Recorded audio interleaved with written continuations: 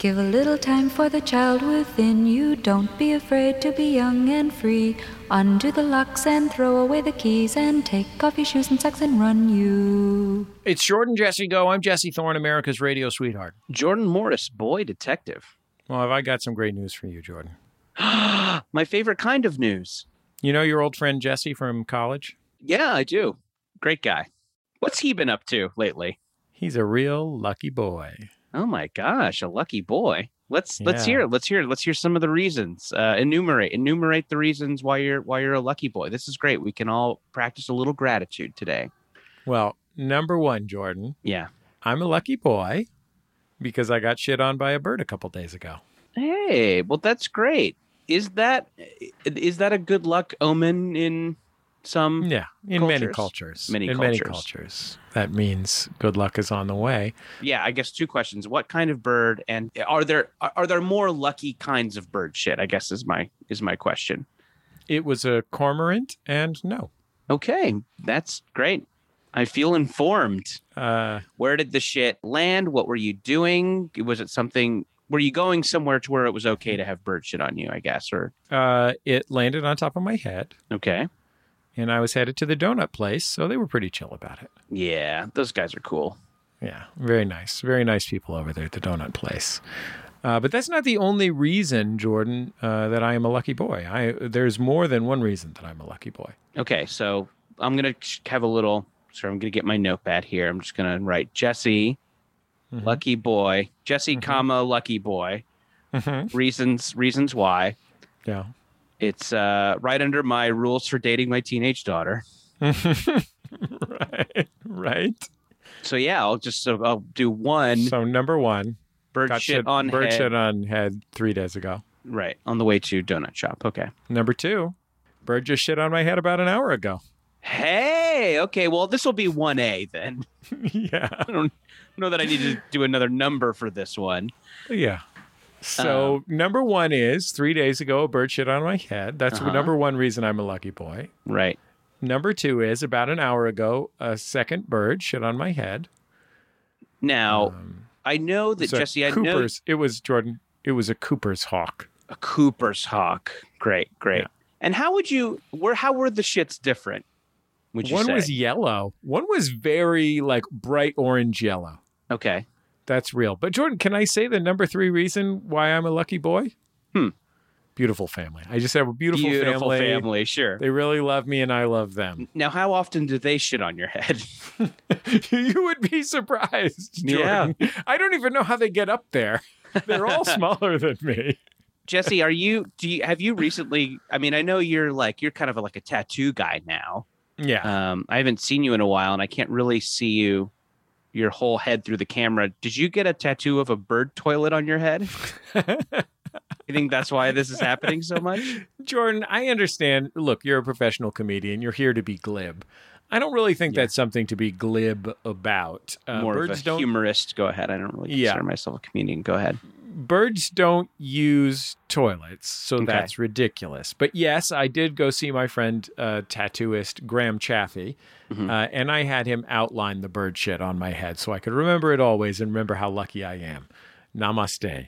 I practice gratitude.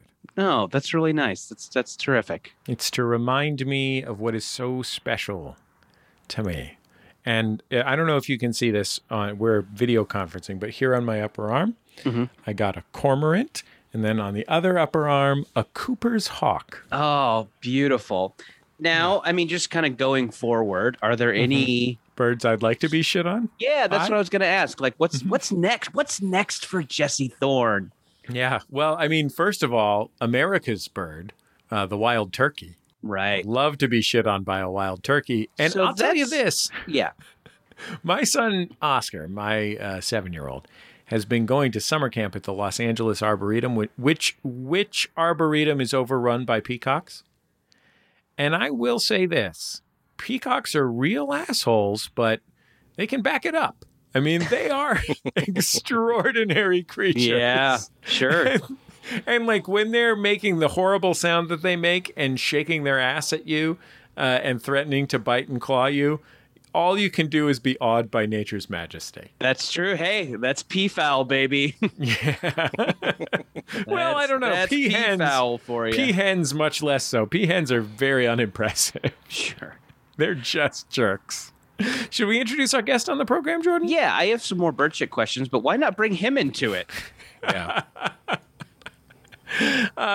He is one of the co-hosts of NPR's Pop Culture Happy Hour. He is also the author of NPR's Podcast Startup Guide. Create, launch, and grow a podcast on any budget. He is also the man who I go to for Batman recommendations, Glen Weldon. Hi, Glen. Hey, friends. Good to see you. Good to hear you. How are you? Oh, great. You know why? Because I was just reading Batman in the 1950s, as recommended to me by Glen Weldon. Batman went to Planet X. Yeah, he did. Where he is the Superman of that planet. Yeah, he is. Yeah, he is. But back to bird shit. Yeah, thank you. So, Jesse, both cormorants and Cooper's hawk, these are serious birds. And so did the poop include any, say, mouse bones? Did you get a vole femur on top of your head at any point? Hold on, Jesse, before you answer. Yeah. Glenn, great question. Jesse, go ahead. Thank you. I just want to say I didn't start a podcast so I could repeat other people's jokes, but in my head for 15 years has been this joke that I saw Kevin Nealon do at the M Bar in Los Angeles, and it was that his son was a Boy Scout and getting really into nature, and they went out on a hike and they found some deer scat. And he pointed out to his son that you can learn what an animal eats by investigating what's in the scat. And he said, so he took a stick and he poked at the deer's leavings. And he said, it turns out that deer eat berries and leaves and a lot of shit. I've been thinking about that joke for 15 years. But thank you for asking that question, Glenn. In response, I would say that primarily I found the bones of less lucky birds. Makes sense. That story checks out. Yeah, mostly crows. And also, peacocks are famously the fuckboys of the avian kingdom. It's true. They clearly are. Famously the fuckboys. That's why they were kept in the palaces of Persia. Sure. Yes. They are himbos. Strutting around like they own the place. They always, and every time I'm texting with a peafowl, you always know you're going to get that text a couple days later that says, sorry, just got this. Yeah. Sorry, just seeing this now. But peahens, nothing wrong with a peahen. Peahens are good, God-fearing women. Solid citizens. Yes. This is why Flannery O'Connor, I think, only had peahens, and she would put up with a peacock every so often. But famously, I think she preferred the peahens.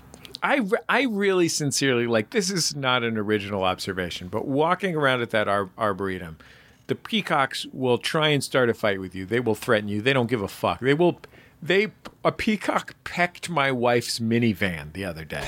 Oh my gosh. While it was in motion. Well, Jesse, that's why you guys need to get the coexist bumper sticker. Thank you very much. It prevents peafowl from pecking. Right, and they prefer SUVs. They always prefer SUVs. Right, they do. Too. Yes. Now that my wife's car has been pecked by a peacock, I feel not like a peacock, but like a peacock. Wow. Okay. Sure. Holy crap. All right. So anyway. So I'm curious because your next steps are lucky shits. Mm-hmm. You mentioned America's bird, the wild turkey. You mentioned peacocks and peahens. I couldn't help but notice these are flightless birds. So what's your strategy, when it comes to getting shit on by something that is so low to the ground?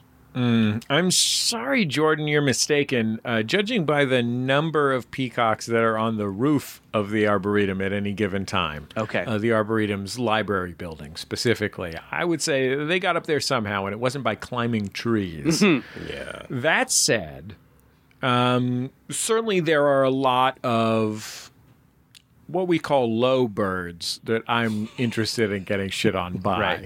Right. So we're talking about quails. We're talking about peacocks and peahens. We're talking about turkeys. We're talking about The ruffed grouse.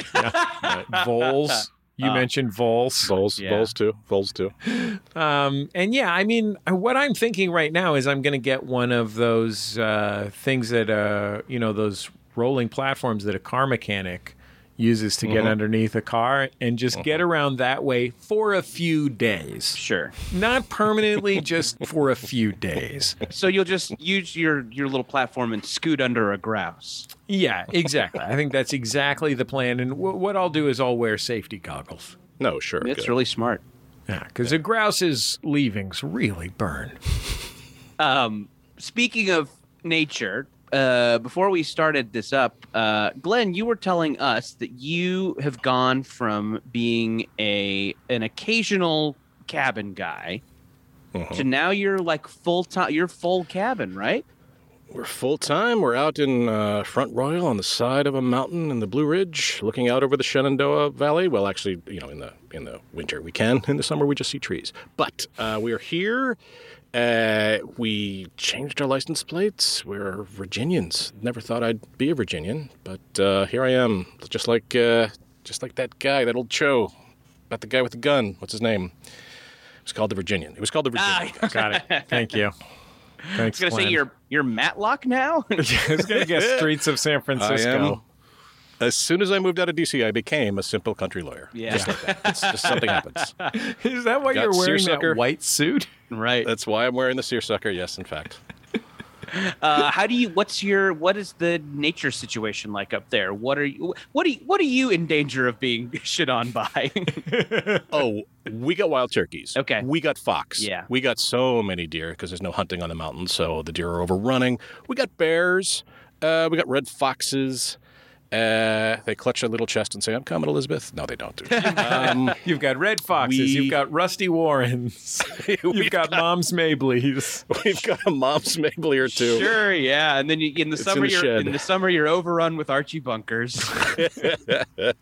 There's no hunting on the mountain. Right. There's no hunting on the mountain. No, yeah, it's Mutual Omaha's Wild Kingdom out here. It's great, but yes, we are.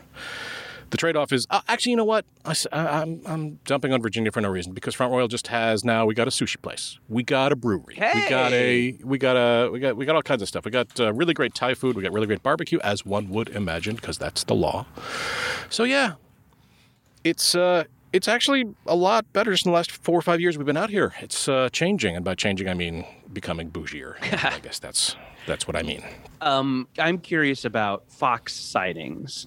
When you see a fox in the wild, is it cute or scary? It's very cute. Yeah, it's very cute. It is cute. Like a very, very small dog. So you think somebody's cute small dog has escaped, but no, it's they're more wily. They're not skittish, but they're very. They have a sense of danger to them. They seem like they are up to something nasty. It's like when you hear the Peter and the Wolf, you can just hear like that oboe whenever they kind of skitter past. You can hear it. They're not to be trusted, but they're cute as hell. Yeah, I mean, would you say that they have fuckboy qualities or what? Are they marriage material? I think the reason I like them so much is that I feel I can change them. Right. So I think if they just spent a little time with me. And I would just project all my affection and devotion onto them. Right. Yeah, they wouldn't pay that much attention to me, but when they would, I would feel alive. Well, I mean, I think the thing you have to realize is that all foxes are wild in their 20s. But then later they're like, well, I should settle down. I should maybe get some health insurance. Yeah. That's foxes for you. And it is horse country out here, so I could just, maybe they're so wary because they've just, some guy in a riding crop in Jodhpurs has been chasing them up the mountain. Maybe that's it. Maybe they've been wounded. Maybe the trauma is real, and I can help them over it. Do you ride a horse, Glenn? Have you ridden a horse there in horse country? Never. Terrified. Nope. Too big. horses are entirely too large, and I'm too far off the ground when I am upon one. Is that why you've been working out so much so you can intimidate horses? So I can punch them like I'm Mogo in Blazing Saddles. That is the goal. That's ultimately the goal. Horse punching, yes. Horse punching. Is that that's part of CrossFit now, right? You flip over the big tire, you hit something with the sledgehammer, and you just sock a horse in the face. It's my vocation and my avocation. Yeah. Glenn, if you're living this cabin mountain lifestyle, where are you pumping iron? This is going to sound awful, but we put in a gym here downstairs where it used to be the TV room. We now have a treadmill and a rower and a weight bench, and it's stupid. Who's spotting you, Glenn? Who's spotting Glen Weldon? It's a machine, so I am spotting myself. Good for you. Good for you. You got. Yeah. My mom always said you got to learn to spot yourself. Yeah, Glens are spotting it for themselves. That's what I always say. Yes, I find that spotting is sometimes troublesome. Yes. Glenn, do you ever watch the television show Wild America? Because I am imagining right now that you are living in an episode of the television show Wild America. I think so. With Which Marty one's that? Stauffer on PBS? Oh, sure. Explore our Wild America. Yes, I do know that show. That's the one with the rams butting heads. Mm-hmm. I have bought some VHS tapes of Marty Stauffer's Wild America. And this had been, like, when I was a kid, one of my favorite shows to watch on PBS with my mom.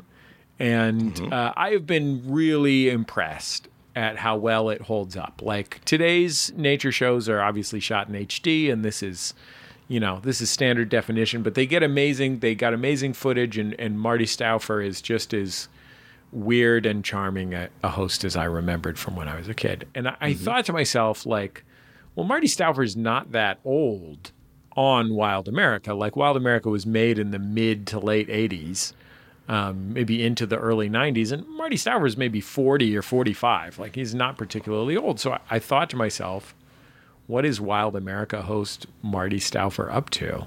So I Googled it, and there was a Kickstarter to raise the money to remaster in 4K Ultra HD the Wild America archive, which is pretty cool because they shot it on film. Right. So the actual show itself is pretty gorgeous on the original film, and they needed to raise the money to, in full HD, remaster the show. And I was like, this sounds pretty cool. They set a goal of $1.25 million. Wow. Okay. Which I thought was a pretty ambitious goal. But I thought there's probably a lot. I mean, LeVar Burton probably got that much money to make a new episodes of Reading Rainbow or whatever, right? Like, I think Marty Stauffer is a touchstone of many people's childhoods. They remember those rams ramming into each other and the classic theme music.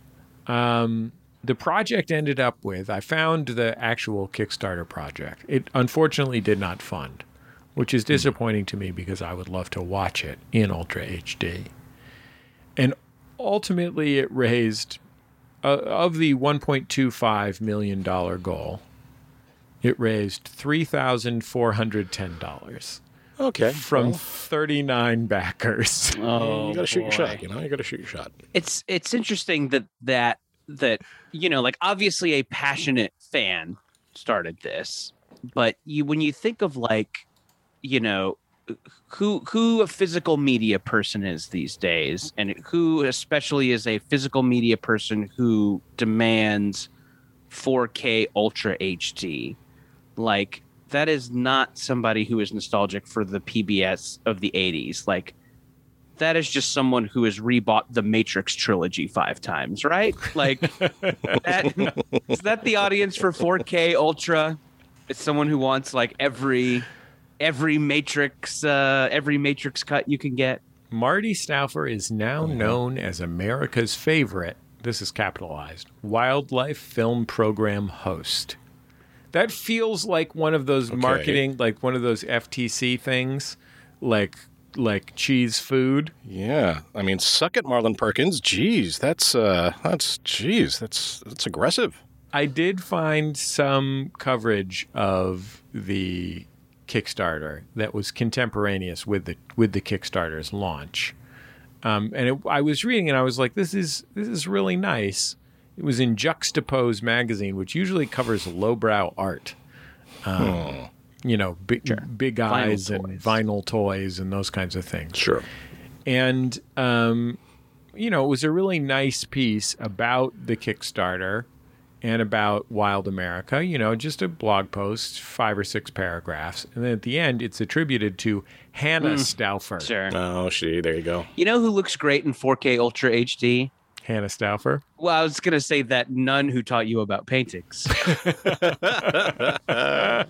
Fuck, body is banging, gentlemen. And you can see it in the Ultra HD. Thank you. Looking fine in Europe, Mr. Steves. Tell me about Guernica, you smoke show. Grizzled captain of the boat from the voyage of the Mimi, specifically the Mimi. Looking very nice. Wait, I don't know why I couldn't pull the name of the boat from the voyage of the Mimi. Wait, in this situation, are we horny for the captain or the boat? I just want to know where we're going with this. Yeah, well, column A, column B. We're horny for the detectives from Square One. Sure. Listen, the PBS of our childhood was very horny.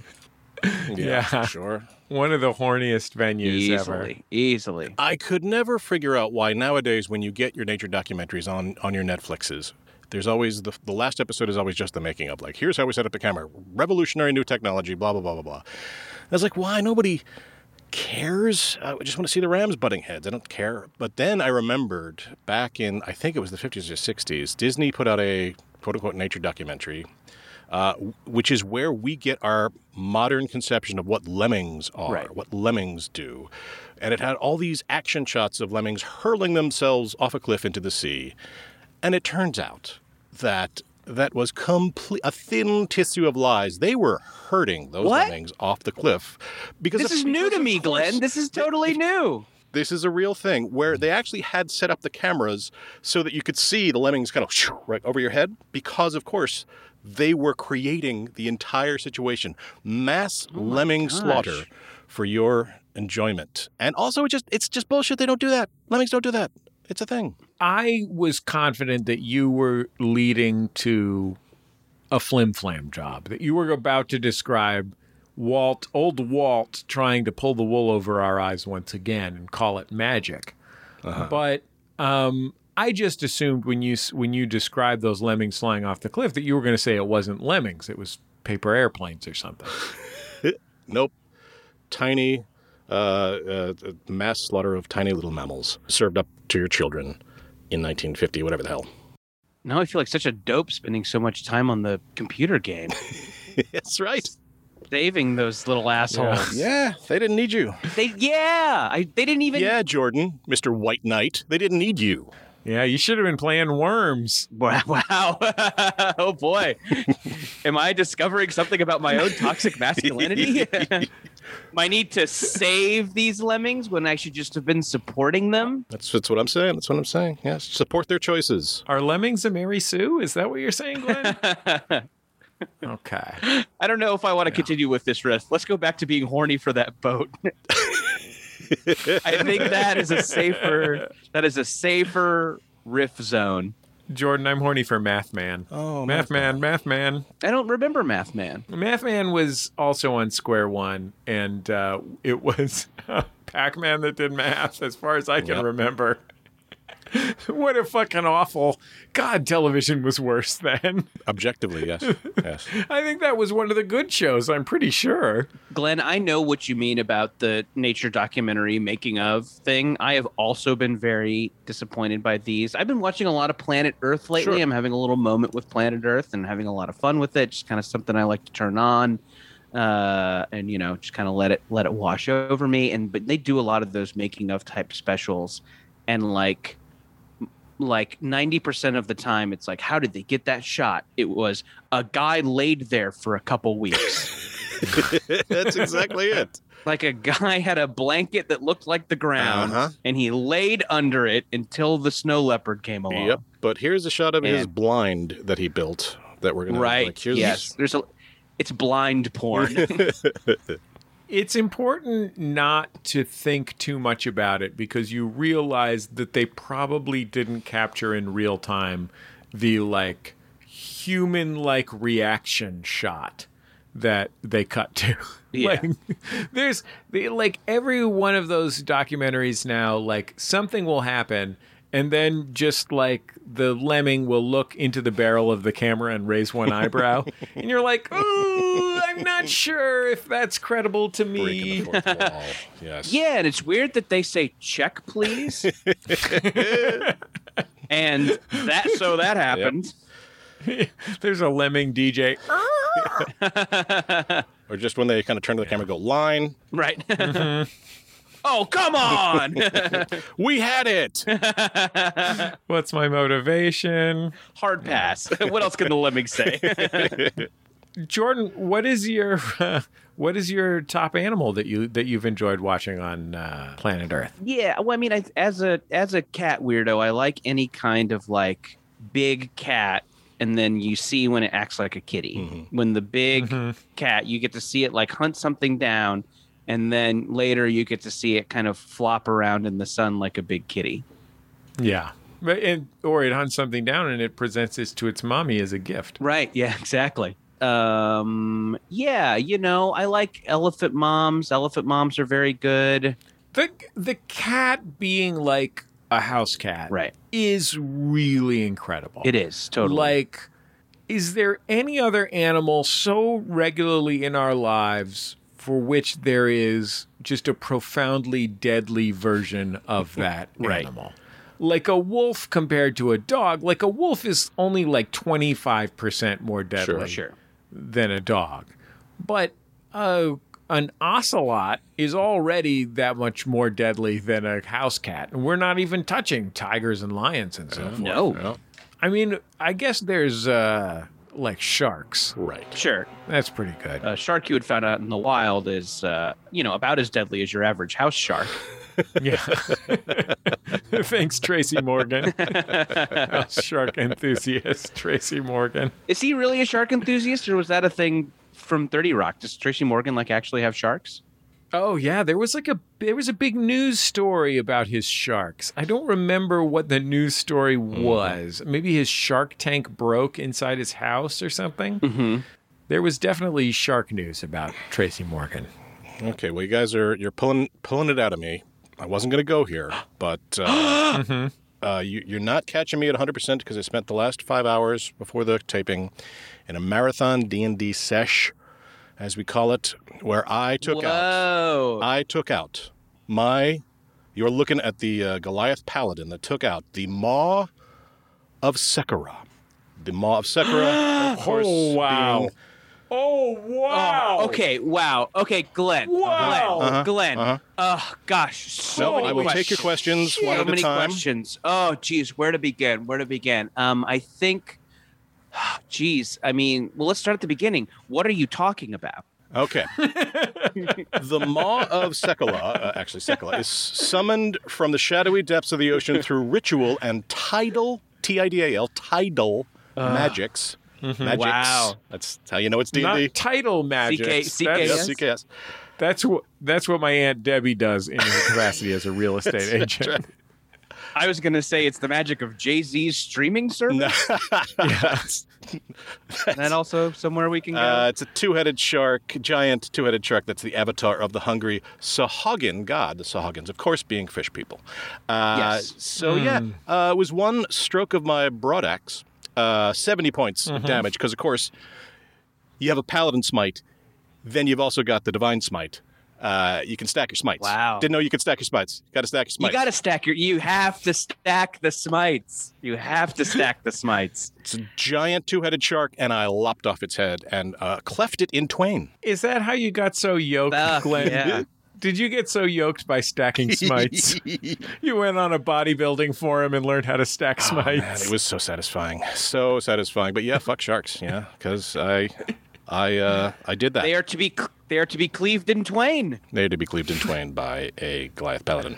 How long have you been D&Ding, Glenn? Just like 6 months. I mean, I did when I was a kid, but now I am playing with my husband's nephew and his friends. It's all online, and there's no cameras, so I don't think they know that I'm 53 and a half years old.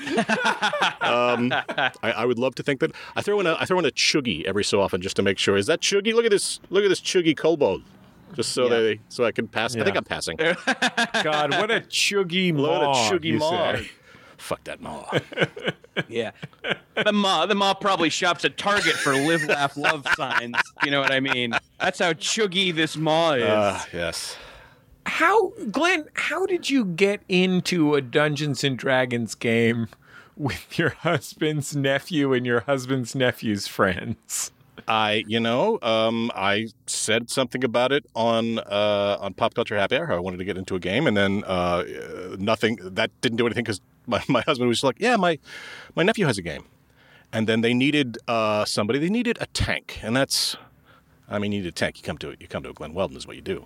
I can understand you need a that, tank. yeah. You go to the tank store. And it's really wonderful because every time I've played D&D or Skyrim, I'm always a mage. I'm always backing up, afraid of something that's coming toward me, throwing fireballs at it.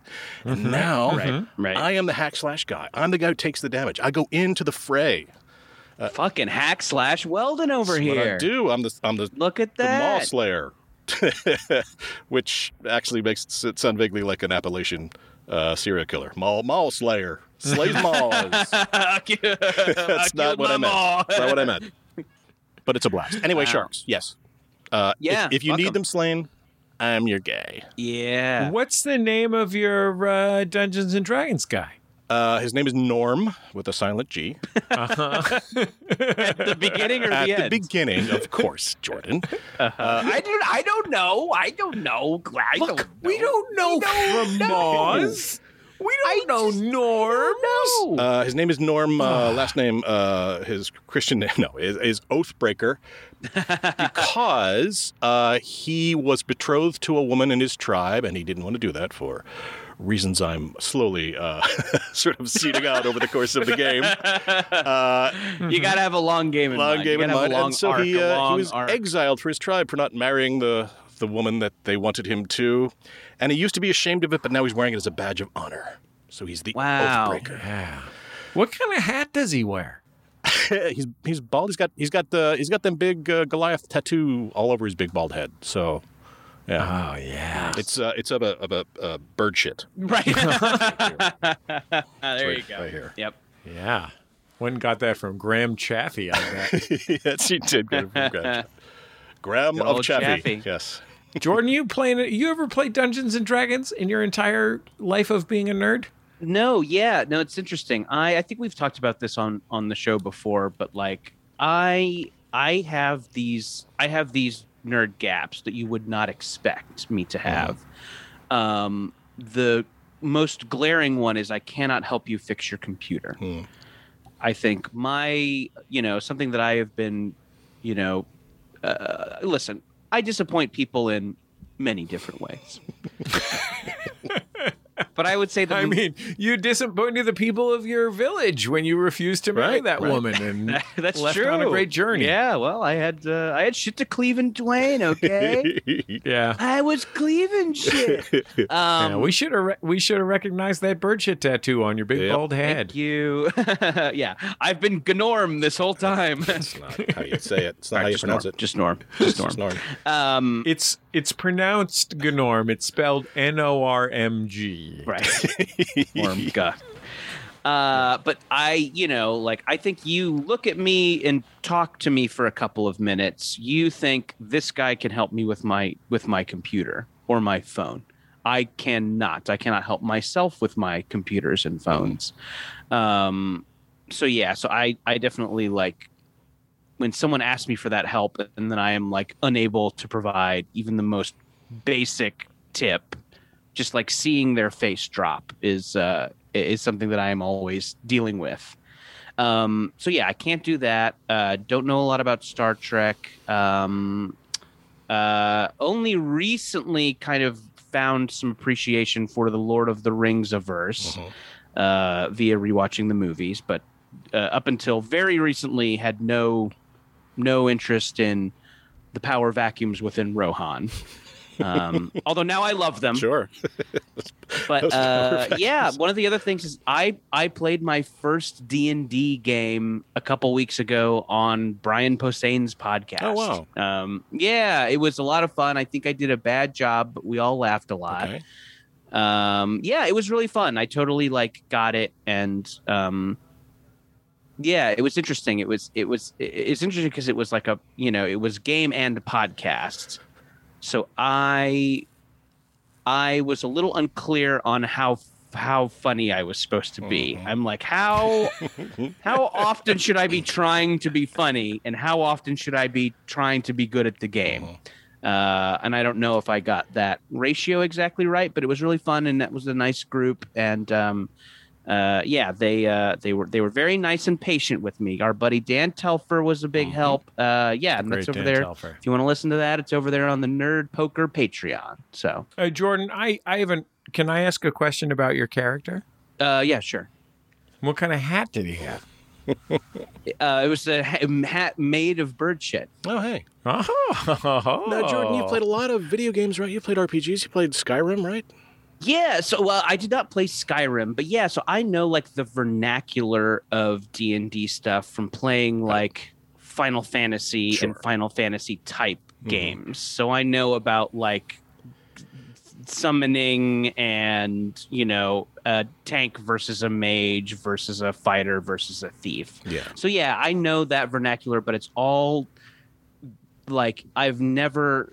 It's always been just a solo video game that I play by myself in the dark, and involving other people in mage issues is new and uncomfortable to me because it is something that I do in the dark with my mouth open and a hand in a bag of popcorn. When I was a kid playing D&D, I loved the game, hated the math. And I thought to myself, someday...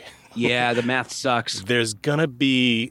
I could be the DM, right? And I'll project behind me some kind of screen where people can pretend like they're actually walking through a dungeon. And what I did was I created the video game RPGs. That's what I did. Wow, that was you? Congratulations, But Glen. it's so much better when you don't have to add 11 plus anything, right? Or 13 plus 8. What the hell is 13 plus 8? I have to, every time. No one knows. No one can know. And it's a lot of people think that 13 plus 8 is a myth. Yeah. Well, I mean, I haven't seen it. Sure, that's all I'm saying. Jordan, have you ever laid eyes on 13 plus 8? Trust your eyes. I'm talking about your own two peepers. No, that's true. I have a friend whose uncle works for Nintendo. He said he saw it once while he was creating the code where you could see Mario's dick. So when he was creating the code that allowed you to see Mario's dick and balls, yeah, sure. He said he saw 13 plus 8, but I don't know. Again, that's I'm just getting this third hand. Did you see, I don't know which version of the Little Mermaid VHS you had, but did you see the one where in the castle you could see 11 plus 7? Oh, yeah. Those nasty Disney animators. It's 28, right? It's 28? Yeah. No, it's 18. I think so. It's 18. Yeah, I think so. It's 18. Damn it. Yeah. Roll a 20-sided die and see what happens. Hey, 18? Nice. Nice, right? 18? Thank you, Jordan. Nice. It was, I think we just got hit by a lemming, DJ. Check, please. What kind of guy were you in Brian Posehn's D&D game, Jordan? Shit. Okay, I should make something up, but the real answer is I forget. Listen, Glenn, you back me up on this. When you gotta listen. Doing podcasts is fun, especially when you do them with your friends. It's great, especially when socializing is limited. It's a blessing. Yep. I love doing it. Happy to appear on pods with some of my favorite people, but you ramp it up a little bit when when daddy's got a book to move, daddy's got to move some books. Daddy ain't got a Comic-Con to go to. Daddy's got to move some books. I've been doing a lot of pods lately, so I don't remember the pods. Right. No, that makes sense. I totally get that. Yeah. No jury in the world. So I don't really remember what kind of guy I was, but I remember we did an art heist. Okay. Oh. Yeah. That sounds nice. Yeah. Was it in a dungeon? It was in an art museum. Uh-huh. And were you the getaway car? Were you the safecracker? Were you the face guy? There's always a face guy, right? I don't know what a face guy is. I think I was... Who was I? I was... I'm trying to remember the guys from Ocean's 11. Don Cheadle? That's what I'm going for. Yeah, maybe I shouldn't Don say Don Cheadle doing a Cheadle. bad Don Cheadle. accent, I believe. Yeah, is yeah. the primary character. Sure. Yeah. Yeah, I'm an actor you like taking a big swing that doesn't necessarily work. Yeah. I was actually Elliot Gould. I should have said Elliot Gould. Fuck. God damn it! I was about to say I was Elliot No, Gould. I'm Elliot Gould. I got to it. I'm 4 Gould. I'm seconds Gould. before. I'm Gould. No, I called Gould. You're the false Gould. That's the false Goulds. One true Gould to rule them all, and it is I. Yep. Praise be to Gould. And to the false Gould, George Siegel. Yes, exactly. The pretender to the throne. The pretender Gould. We'll be back in just a second on Jordan Jesse Go. La la la la la la la la la la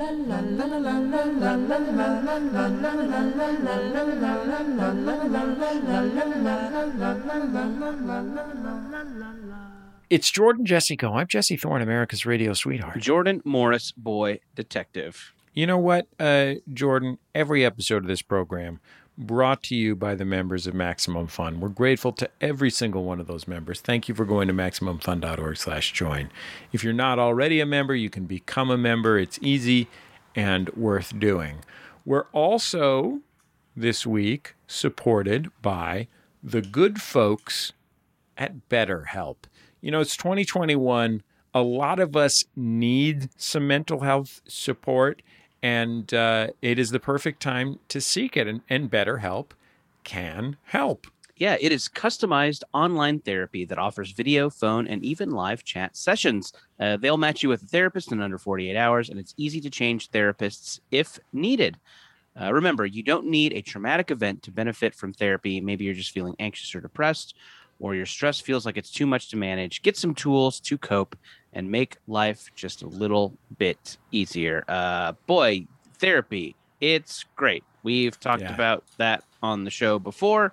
We rarely talk about anything of consequence, but definitely I know it's something that both Jesse and I really believe in. And so, yeah, it's cool to have BetterHelp supporting the show because it's definitely something that I was nervous to do for a lot of years, and I finally did it, and it was the best thing I could have done for myself. Yeah, there's a lot of different ways to get therapy, and you can find one that works for you, and BetterHelp is a great option. I know that I have gotten a lot from therapy, both when things were going relatively well, and I wanted to work on myself, and in times when I was enduring, really serious trauma.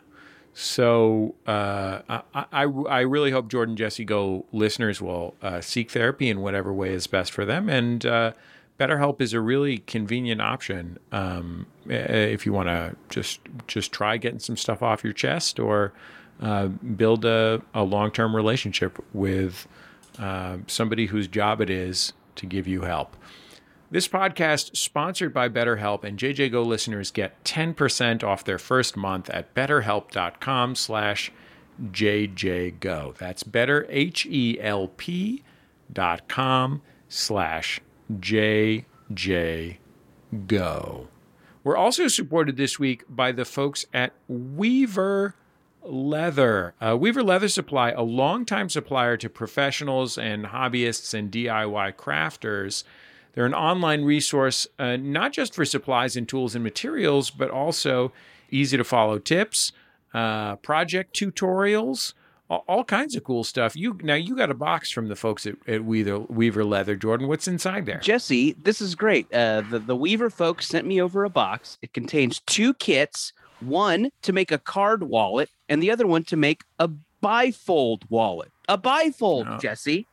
Oh, man. 2 Jordan, folds. Pretty soon. Pretty soon, you're going to be making trifold wallets. Well, okay, let's not go crazy. So it says there are difficulty levels. Card wallet is a 2. Bifold is a 3. I imagine a trifold will be at least 4. I don't know if I'm ready. I think it'll probably be an 8. It'll probably be an 8 out of 5. Because it's hard to fit in that extra fold. Yeah, that third fold will fuck you. That's what they say.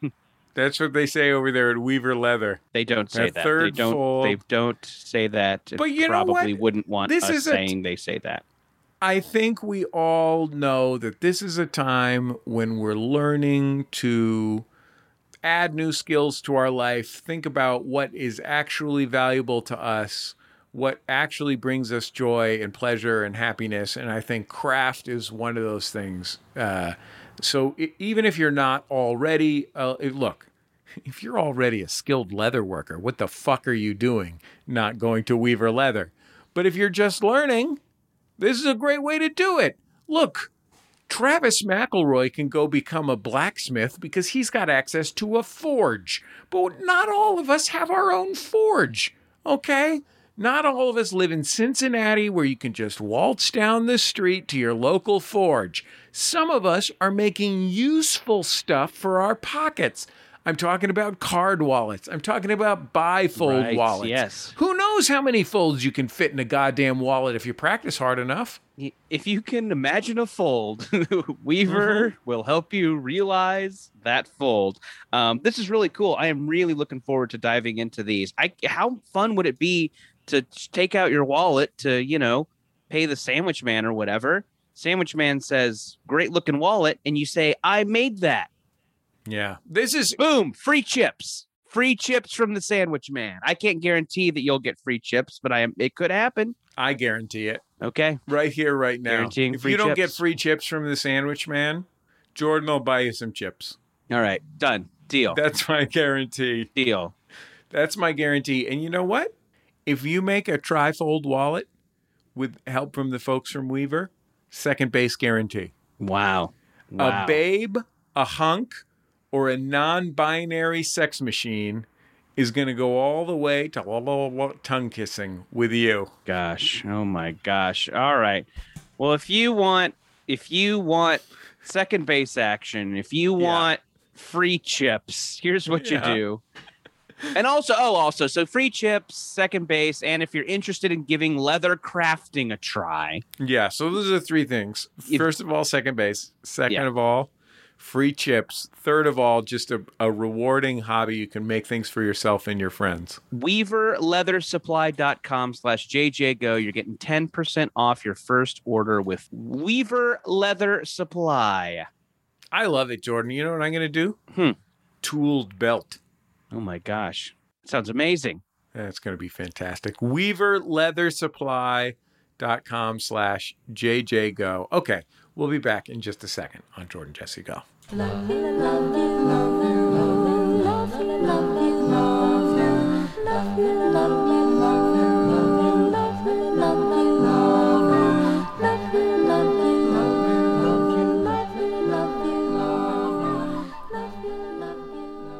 Oh, it's Jordan Jesse Go. I'm Jesse Thorne, America's radio sweetheart. Jordan Morris, boy detective. Glen Weldon, Maw Slayer. Yeah. I was going to go with muscular influencer only because that's something you called me once, Jesse, on this show. Yeah. And I love the sound of it, but I think Maw Slayer is more fitting. Look out, Maws. Look out, Maws. Ma Parker, Ma. I don't know any other Maws. Yeah. Moss Jabroni. Nice guy. Very funny guy. I like him. Great guy. Yeah, hilarious. But I have to slay him. Damn. Glenn, when you were slaying this maw, did you consider slaying any other part of it? Or did you just want to focus on the maw? Well, I mean, it's called. It's just a giant. The whole thing is the maw. Yeah, the whole thing. It's just called. It's a giant 2-headed shark. It is a thing of. It turns out here neutral evil, which surprised me because I figured it would be chaotic evil. But and so just took it down. Huge. It's called a huge monstrosity. I took down a huge monstrosity. Can I tell you guys something about? I have only seen the movie Santa Jaws. Sure. But my daughter went through, this is the only movie I've ever seen. My daughter went through a period where she watched all of the Sharknado movies, and then she watched all of the fake Sharknado movies. And there's one called Five-Headed Shark Attack. Wow. And here's some shit you don't expect about Five-Headed Shark Attack. Guess how many heads this shark has? Hint, it's 4. What? Wait, the fuck? What are they real? Wait, what? Is that real? Yes. That's 100% real. Why is it called that then? I don't know. I came into the room while my daughter was watching Five-Headed Shark Attack, and I counted the fucking heads on this shark, and I was like, Gracie, am I wrong, or does this shark have 4 heads? And she's like, 100% it has 4 heads. Huh. Well, was this the Act 2 turn? Is it building to a climax where we get the, like in Twister, you get the F5 at the end, right? So you're building to... Right. I think that's probably what it was. Yeah, in Twister, for a long time, there is no Twister. There's just a gentle breeze. Right. Until finally there is the titular Twister. Yeah, and the cow. In this case, it's just a Chekhov's gun situation, but it's a Chekhov's shark head. When something momentous happens to you, like you finally get that 5th shark head, give us a call, 206-9844-FUN, or send us a voice memo at jjgo@maximumfun.org, such as this person that Brian Fernandez, our producer, is about to play the call of which? Of whom? Hello, Jordan, Jesse, and guest. I'm going to guess Brian Michael Bendis. Close. This is Andy from Brooklyn with a momentous occasion. It's a small momentous occasion, but I got a real kick out of it. I was going into my apartment building, and coming out of the apartment building were an older Hispanic couple, and the gentleman in the couple had one of those Bluetooth speakers, and the music that they were listening to as they prepared to go on their daily walk was the Jurassic Park soundtrack. Yeah. That was fun for me. Love the show. I think that's nice. That's super inspiring, right? Because it's like you're walking through Central Park or whatever. Right. You know, you're walking down the River Walk in your hometown, and you're feeling the majesty of nature thanks to the majestic work of the great John Williams, and at any moment you could be consumed because raptors can work door handles. Right. They are famously clever girls. The dinosaurs, of course, famously went extinct, and this was an elderly couple. They might just be grappling with their mortality. They might just be reminding themselves that soon it will all be over. What would you say, Glenn, are the 3 things that dinosaurs are most famous for?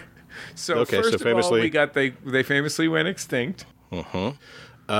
Eating dudes on toilets, that's 2. That's number 2. Love a toilet munch. Snacking on them toilet dudes. Snacking on toilet dudes in the kind of safari hats, and then causing ripples in Dixie cups or whatever. Right. Dixie cup. Yeah, Glenn, I think you're onto something interesting, which is that using Jurassic Park, not just like, oh, I'm remembering this movie I like through this soundtrack, but like what can I take away from this? What is the central lesson of this movie? And you can kind of take that into your day, via the music. And I think that, especially for older people, I mean, I think what Jurassic Park teaches us is to hold on to your butts. Yeah.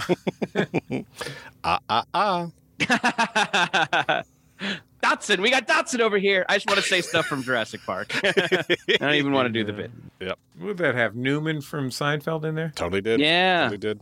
That was just sort of the golden age of Newman from Seinfeld. Newman had a fucking hell of a 90s. Yeah, that guy did great. I'd like to see that for the Beeper King. Okay. I really think the Beeper King could be out there in film and television more in the way that Newman was at his peak, Okay, I'm going to need you to show your work here. So Newman on Seinfeld, dude in Jurassic Park. Yeah. What else? Space Jam. Okay, all right. What about Space Jam? Is the Beeper King in Space Jam 2 The Next Generation? Did you hear this thing's maybe not in space? Yeah, I have. I mean, it seems like I think it's a virtual thing, right? Yeah. every week we are inundated with a new Space Jam controversy. Yeah. And I think we're maybe all experiencing a little bit of Space Jam controversy fatigue. Speak for yourself, Jordan. Oh, okay. You want it. You want more. Did you see this tweet thread that Daffy Duck wrote? You're like a Ma, but for Space Jam controversy. Yeah. And I'll never be slain. Yeah. I shall never be slain. I'm 53 hell damn ass years old, as I think I mentioned. So this all missed me. The Space Jam thing just missed me. So Yeah. I hear you talking, and it's like on the old Peanut specials, Miss Othmar, where it's just like wah wah wah wah wah wah wah wah. I don't understand it. I watched Space Jam with my kids as I bought it on VHS at the thrift store. I thought, Jordan and I, the main thing we've ever talked about on this show is that we are like 2.5 years too old to have watched and enjoyed Space Jam. I had never seen Space Jam, so I watched it with my kids on VHS. And the things that I was struck by were that Michael Jordan did a much better job than I expected. I've heard this. I can't say he did a good job, but he did a much better job than I expected. And also, Space Jam sucks ass. It's so bad. Space Jam is such a crap movie. Like, you're just like, oh, man, they got the fucking Looney Tunes in here. Come on. But guys, let's get into it. Is Lola Bunny's redesign thick enough? Oh, God Lord. I know. This is Exhibit A. Wah, wah, wah, wah, wah, wah, wah, wah. Open the maw. Open the controversy maw. They should make Lola Bunny they should take her back to her horny roots. I don't. This is like if they made That Nun Who Teaches You About Paintings too, and she wasn't thick. Right. Yeah. That's what we liked about her. She was thick. She was a real nun. I don't know. This is dangerous. Let's just go back to being horny for the boat. Remember how you could see the outline of Carl Sagan's crank in his tight 70s pants? Yeah. Billions and billions of... Billions and billions. Those are some wide whale corduroys. Yeah. Yeah. Thank you. Fitting for his wide honestly, whale. that's Thank you, not why they Glendon. called him the wide whale. Yeah, okay. It's nothing to do with We the all got corduroy. there. We all got there around the Okay. same time. Yeah. Let's take another momentous occasion call. Hi, Jordan, Jesse, Guest, and Sunny D. This is Chris from Indiana, and I have a momentous occasion. I took my 3-year-old daughter to the zoo for the first time the other day, and we saw a walrus fuck a bucket. Thanks. How do you know? How do you know it was fucking it? How do you know? How do you know? Did you see the walrus jizz? Yeah. Did you? Show me the jizz. I'm not. Did you interview the bucket afterwards? Did you put your own 2 peepers on that jizz? Right. Okay. 1 and 2, left and right. Camera 1, camera 2. Did you take a look at that walrus's ejaculate? Yeah. Although I hear Carl Sagan could fuck a bucket. Jordan, you know what they call that when a walrus fucks a bucket to completion? Walrusio sauce. Oh, God. Brian, can we cut that out? Yeah. We can't. We cannot cut it out. All right. Yeah. You know, Brian, actually play it on repeat 5 or 6 more times. Yeah, sure. As a professional writer who pays attention to the euphoniousness Right. of words, Yes. the sounds Right. of words, Right. and rhythms of sentences. Cellar door. Right. Cellar door. We, Sure. we, Yes, cellar door, right. cellar door, cellar door. We saw a walrus fuck a bucket is just, I mean, does it get better? Wow. I don't think it does. Glenn, you're not the only writer here. I mean, obviously, you've got this new NPR podcast guide out, so Sure. you're a pretty accomplished writer. But I'm also a writer who loves the sound of words, The sound of words. the tip of the tongue, the teeth in the lips, red leather, yellow leather. Yes. And that's how I know. I don't know if you know this, but sauce is a cum word.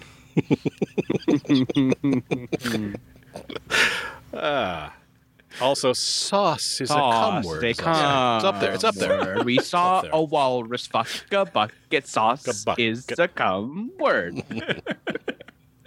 Toy boat. Toy boat. Toy boat. We're horny for a toy boat.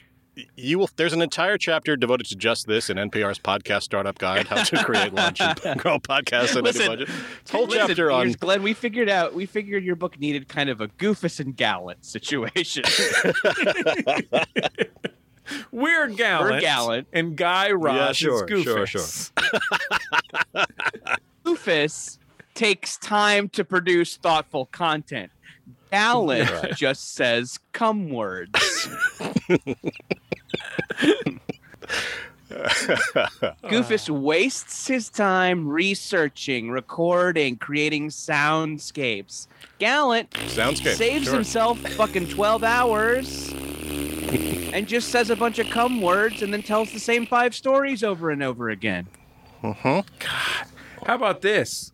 Goofus teaches us the secrets of entrepreneurs. Right. And Gallant, did you know, was born in San Francisco?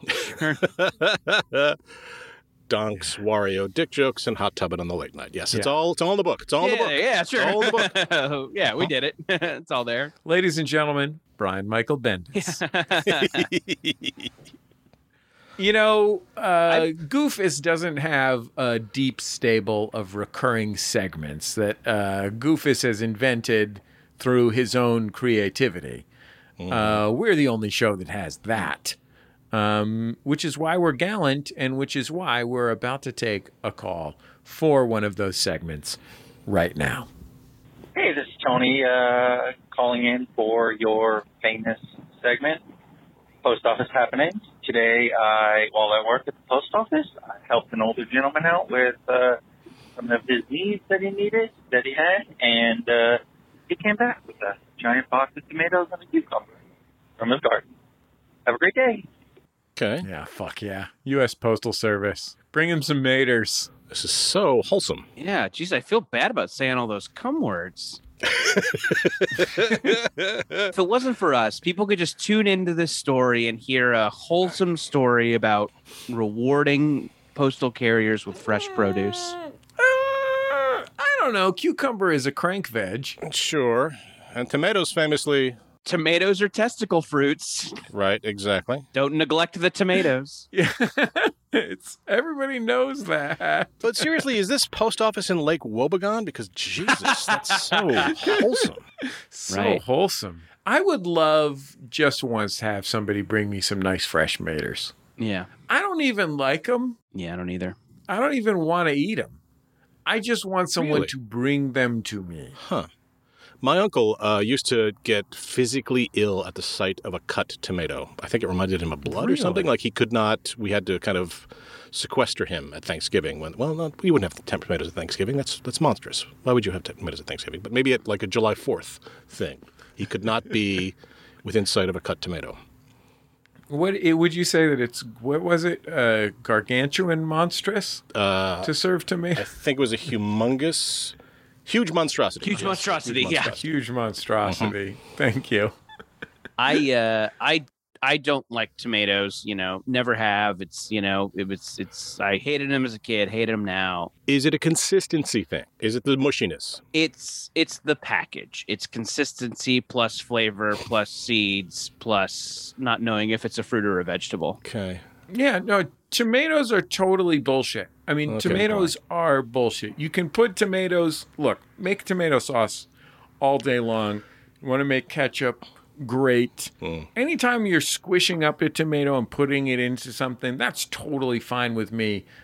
Salt it up, squish some of the water out of there, cream it up. That's great. But what am I supposed to do with a fresh tomato? Okay, you are exactly wrong. Tomato sauce is bullshit because it is way too sweet. It's like ketchup. I hate it. I love a tomato with some salt and some pepper and maybe a big chunk of mozzarella. Top of that, boom, done. That is all you need. Something cold. You can see the little water beating up on the surface, like in those fake McDonald's ads when those tomatoes never look like real. Glenn, would you say that you're eating a tomato and walking here? I am, in fact, doing that with mozzarella. Tomato. I recently just got done, for the first time since, all the shit. I worked in an office for a couple weeks. I was on like kind of a short-term job, and I worked in an office for a couple weeks with other people. We all worked in this office for a little while. With other local singles. Local singles in my area. Yeah, just me and a couple of horny MILFs and Deb and Pam. Wait, my Aunt Deb? No, not your Aunt Deb. I'm horny singles. Jesse. I mean, she's single since my Uncle Wayne passed. Okay. May he rest in peace. A kind man, my Uncle Wayne. Well, I would never do that to Wayne's ghost.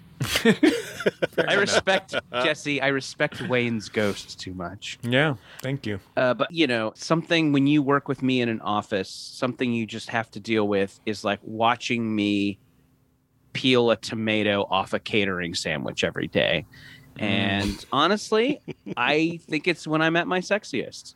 When I am just... When you're a real Mimi. Yeah, getting my dirty little mitts into that bread, peeling off the tomato, and just setting it on the table. But a tomato on a catering sandwich, it's wrapped in cellophane, right? It's wrapped in plastic, right? Before yeah, typically. Yeah, okay. That's the worst tomato. It's a very bad tomato. I do not blame you. It's the worst. The fresh tomato that you eat over the sink. Okay. So that the juices just drip down into the disposal. That's the best tomato. And you add a little of the gabagool. And a little olive oil. Oh. Have it on some spaghetti. Popeye. Have it with a little Popeye. Glenn, are you really eating a tomato over the sink while the juices drip down your chin? Fuck yeah. Wow. Yes. Oh my God. A fresh tomato. Fresh August tomato. See, this is the thing. In California, you don't get this. Like here on the East Coast, we have it's tomato season. The tomatoes come, and that they're here for a brief. They're ephemeral. They pass, and the ones that you get in the supermarket are just like mealy, nasty. Oh. Yeah. So maybe that's it. Maybe you just maybe that's had it. Yeah. a real tomato. Yeah, it's really hard to grow produce in California. I just want to say some more Soprano stuff, if that's okay. Yes, exactly. Brian, why don't you play another call? Hi, Jordan, Jesse, Sunny D, dual guests, John Vanderslice and Carl Tart. Close. Okay, sure. This is an anonymous caller from Santa Rosa, California, calling in with your signature segment, Fun Things I've Learned About My New Boss's Kids. And that is that they are competitive crump dancers. Fuck yeah. Love you guys. God. First of all, thank you for keeping that anonymous. We wouldn't want this to get out. Right. Yeah. Blind item. Local kids have hobby. God. My mom taught junior college in Santa Rosa for 20 years. Mm-hmm. And mostly her students were like fire science students who were going to grow up to be firefighters. Some were learning ag stuff so they could be farmers. Not that much crumping going on. Now, I didn't ask her, to be fair, I didn't ask her about clown dancing, but not that much crumping going on. How did she learn this? This is the question. Is there a photo? Is there an awards, is there a certificate in his office of his children winning international crump? A bumper sticker, crump? ask me about my crumping children. Jordan, are you talking about a crumper sticker? Oh, my God. All right, Brian, just play that 5 more times. Yeah. There you go. Have either of you guys seen the David LaChapelle documentary about crumping and clown dancing? Oh, sure. Yeah. No. Yeah, that is, Glenn, you should watch this movie. It is, David LaChapelle is a stylist. He's not a journalist. The film is not long on coherency, but it is long on just the fucking most amazing shots of people crumping. And like crumping is one of the most amazing things you can see in the world. And I can only imagine, like, if you said to me, Jesse, do you want to go down to, the event center in the city of Orange and watch the international crumping competition, I would be behind the wheel of my car in 10 seconds. I would be on my way to the beautiful city of Orange, maybe have a nice lunch in the historic downtown there. They got some nice vintage stores, some good antique shopping. You could meet my sister lives down there. Oh, I would love to see your sister. How's she doing? She doing all right? Maybe she wants to come to lunch. She's doing real good. Yeah, she knows some good lunch spots down there. Every time we Does she want to do some antiquing? She does. Okay. Great. Fantastic. Well, then it's settled. Give her a call. Let her know that she and I will be having lunch, going antiquing, and then seeing this crump contest. This will happen in the middle of the work week, right? Yeah, absolutely. It's a Tuesday afternoon situation. People fly in from all over the world. Right. I like and support a hobby competition. Like a competition of something that is not strictly speaking competitive. Sure. And that is not quite popular enough to be on ESPN3 or something.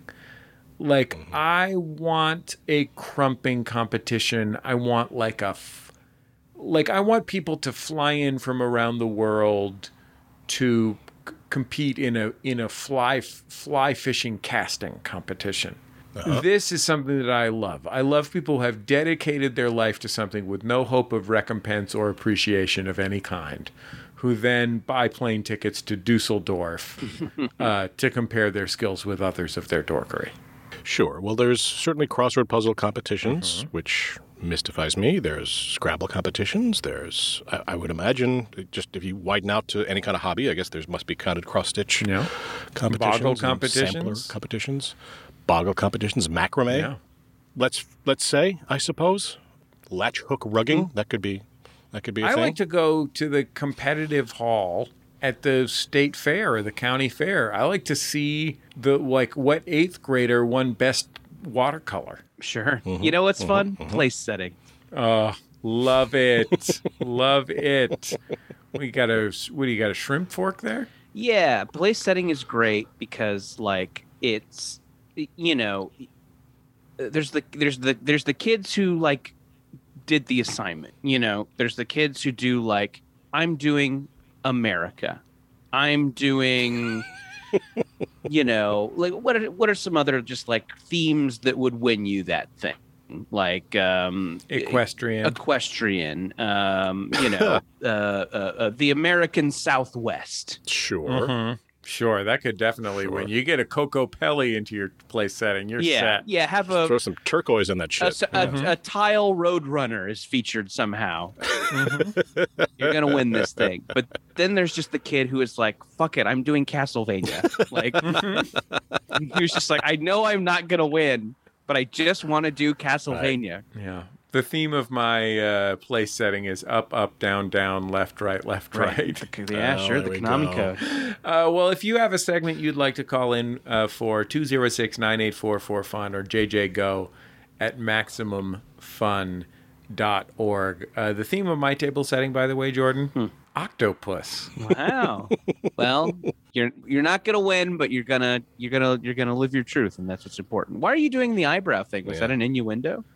Octopus, Jordan. I don't know if I get it. I'm talking about that little beak, Jordan. All right. I'm unsettled, but I don't know why. Yeah. Jesse, I know you moved recently. Is there a gas leak in your new house?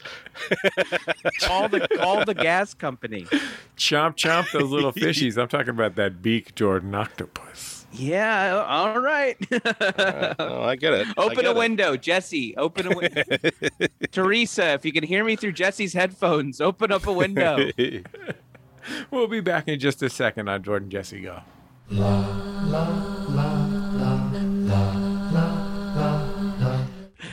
One, 2, 1, 2, 3, 4. Hi, everybody. My name is Justin McElroy. I'm Sydney McElroy. We're both doctors, and Nope, just me. okay. Well, Sydney's a doctor, and I'm a medical enthusiast, and we create Sawbones, a marital tour of misguided medicine. Every week I dig through the annals of medical history to bring you the wildest, grossest, sometimes dumbest tales of ways we've tried to treat people throughout history. Now, lately we do a lot of modern fake medicine because everything's a disaster, but it's slightly less of a disaster every Friday, right here on MaximumFun.org, as we bring you Sawbones, a marital tour of misguided medicine. And remember, don't drill a hole in your head.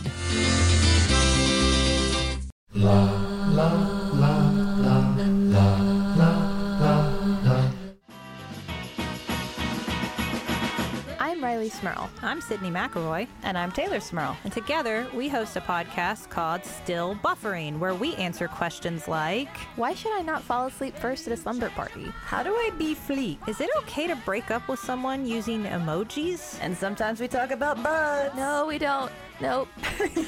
Find out the answers to these important questions and many more on Still Buffering, a sister's guide to teens through the ages. I am a teenager. And I was too. Butts, butts, butts, butts, butts. No. But you change your mind far too many times, over and over again, over and over again.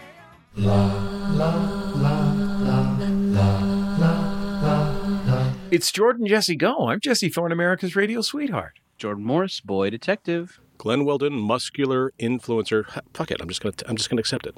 I think it's great. This guy is yoked, and people are doing what he says. Oh, that's provably false, but go on. And Glenn, if you use that name, you know, you're a little more undercover. So if you're using that name, the Maws won't see you coming. You can sneak up on those nasty Maws. Yeah, I mean, as a Goliath, I'm not big on stealth, but you know, I can try. Yeah, I can try. What do you, Glenn? Have you ever targeted a pawpaw?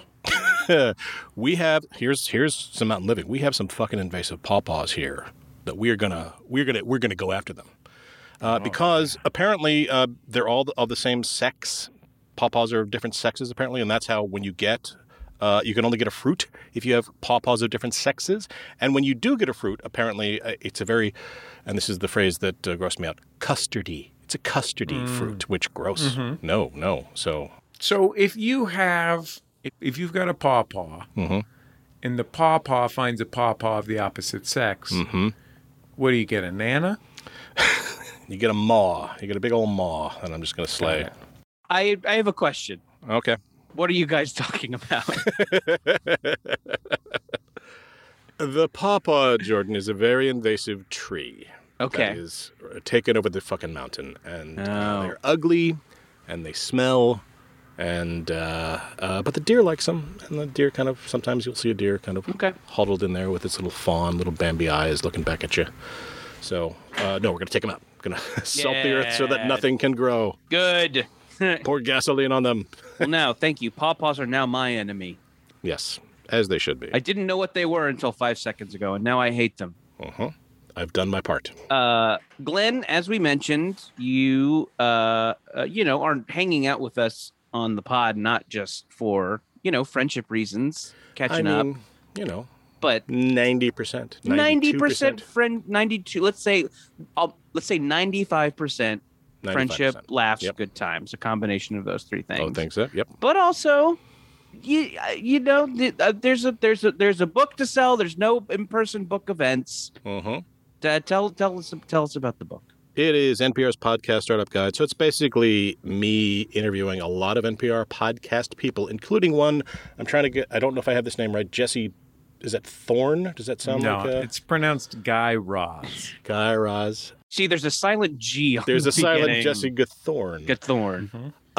About all aspects of the podcast production process. I didn't want to just interview hosts. I really wanted to talk to a lot of producers and editors and sound mixers, all about everything from putting your audience first and having a clear and consistent focus and what equipment to use and how to budget, how to maintain a regular schedule, how to collect audio right the first time so you don't have to do it the second time. Glenn, can I ask you, did you recommend people do anything that we do on this show? One thing that we do on this show? Okay, well, this this is funny because, sort of there's all that kind of NPR stuff at the beginning about, thinking of your audience first. But then at the end of the book, this is true. This last chapter is called, it's the conclusion of the book. It's called 5 Rules to Podcast By. I'm not lying. It says right there, 5 Rules to Podcast. He's holding it up to the Zoom. We see it. You can hear the pages flipping. Yep. Weldon's not fucking around. This is not a bit. Not a bit. So rule number 1, and this is, I think you guys are doing okay. So some of the other stuff, 6 of one, half a dozen of the other. But some of the other stuff, like the rule number 1 here is ideally meet each other at UC Santa Cruz, go Slugs. So that's 1. Okay. 2. All right. We're rooting for that legendary Division III tennis team. You're doing third in the nation. 2, in the beginning, you're going a lot of You want a lot of donks content, but then you can kind of pull back on that after a few years. Okay. Just get tired of. Does it say in there? Just get tired of getting emails about that. So we're say that. We're 2 for 2. That's the second. That's the second. When I have second edition, I'll add that. Number 3 is if you notice your listenership is plateauing, have you mentioned Wario lately? So that's think about that. Yep. Number 4, it just says 2 words here, dick jokes. I think you guys are doing okay there. And then number 5, I think, is octopus. Octopus. Teresa, if you could just open a window, kick down the door if you have to. Yeah. So that's the book. I hope you like it. They let me add wacky footnotes and make it sort of funny adjacent. It's also because they told me not to write a textbook, not to write anything that's supposed to feel like a conversation with the reader. I tried to do that. So that's the book, and it's out now. Who is the most insightful contributor that you talked to for this book? In terms of interviewing, I'm not lying, Jesse. It's actually you. But Jessica Reedy, in terms of just how to facilitate a conversation, how to tighten a conversation, how to make it so there's no dead spots. And I talk to a lot of interns because they have podcasts on the side, and they're the ones who are kind of DIYing it right now. And that's, in terms of practical information, hosts had a view from 30,000 feet, and I love hosts, but the people who are actually producing the stuff are the people who actually have practical information, like Sammy Yinigan, Sam Sanders actually had some really great stuff there about how to write like you talk, which is a big deal when it comes to this kind of stuff. So, but seriously, the interview chapter is Jesse heavy. It is Jesse dependent. Without Jesse, it would be a leaflet. Glenn, you're if anybody who reads your NPR writing knows that you're a genuinely hilarious guy. You joke, you say funny adjacent, but that is that's too modest. You're a hilarious guy. You're a regular Maz Jobrani. I'm a regular Maz Jobrani. And I no doubt this book will be both informative and laugh out loud funny. Oh, you're a nice person. Yes, thank you. And so NPR Pop Culture Happy Hour. I also have a podcast that I basically ignore every single thing that's in the book with my friend Chris. It's called A Degree Absolute. It is a episode-by-episode breakdown of The Prisoner, an old 60s show. Oh, hey. An old 60s spy show that is very weird. And we're coming up to the end of it. We're going to try to get one Mr. Jesse Thorne on the show very soon to talk about Escape from Alcatraz, a movie starring Patrick McGowan, which is very odd. This is a television show where there's bubbles floating around? There's bubbles that eat people, yes. Bubbles that smother people because they are captured spies and they cannot escape the village. And if they try to escape the village, they get smothered by a giant white weather balloon. God. That old plot. So then once you do Escape from Alcatraz, that's when you transition to The Voyage of the Mimi? I think he wants to keep going. He wants to do other things. We'll see. We'll figure it out. We'll see. What do you think, Jordan? You ready to do a Voyage of the Mimi recap podcast? Because Glenn's leaving this money on the table. Yeah. No, man, I'm too horny for that boat. I wouldn't get anything done. It'd be frankly troubling, actually. I would say, man. It'd be uncomfortable to listen to. Welcome to the podcast of the Mimi, and Jordan would just say, excuse me. See right there. That's rule number 4. Dick jokes. See right there. Boom, done. Dick jokes, parentheses, onomatopoeia. I'll say this. I've taken a look at some of the stuff in Glen Weldon's book. It's a wonderful guide. I think NPR really do a lot of good stuff. Some stuff less good. There's a show called Bullseye I don't care for. But that actually, not actually produced by NPR. So the stuff NPR actually produces is pretty solid. But you should go grab Glen Weldon's book if you've ever thought about starting a podcast or getting better with your podcast. That book and our friends, the McElroy Brothers book, are both really wonderful guides to podcasting that aren't just, there was a period where every book was a guide to podcasting, and it was all just explanations of how to code RSS feeds. Yeah. And I think we are in a golden age where we've got these two great books that are actually useful, that you can actually learn something from, but that are also like, they have depth of information, but are also accessible to someone who hasn't worked in radio or worked in podcasting or gone to broadcast school or worked for many years as a writer at a cancer nonprofit like Glen Weldon. An anti-cancer nonprofit. It was anti-cancer. I feel the need to say that. An important distinction, a small but important distinction. We came down fully anti, fully non. Fully... The pro-cancer is actually for profit. They're doing that for money. I don't know who is paying for cancer. Because in a way, man, profit is a cancer. Oh, hell thank you, yeah. Right? Thank you, Glen. Glen Weldon, go on Chapo. Our producer on Jordan Jesse Go is Brian Sunny D. Fernandez. He has help this week from Val Moffat, who is producing our little video stream. You can watch the show. If you want to watch the show as we record it, we've been putting it on our Facebook page on Sunday nights. So, no promises. Sometimes our microphones aren't working and we start half an hour later than we thought we were going to. But in general, go to Facebook and like Jordan Jesse Go, and we're streaming there. Val's doing a great job. Our theme music, Love You by The Free Design, courtesy of The Free Design and Light in the Attic Records. And go out to your indie bookstore. Get yourself a copy of Glen Weldon's new book and get yourself a copy of Jordan Morris's new book, right. Bubble. These are things that I insist you not fuck this up, America. Yeah. Spend this summer indoors reading. Jordan, now more than ever. Jordan, I'm going to tell you this. Yeah.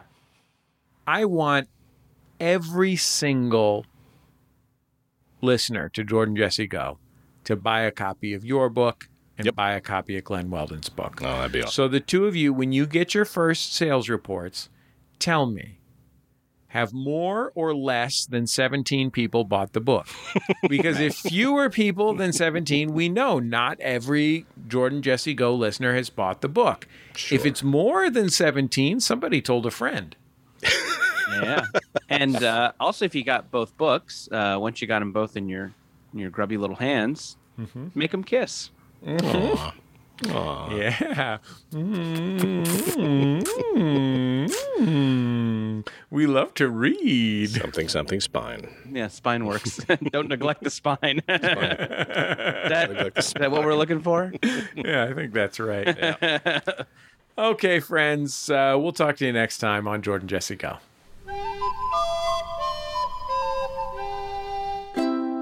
MaximumFun.org. Comedy and culture. Artist owned. Audience supported.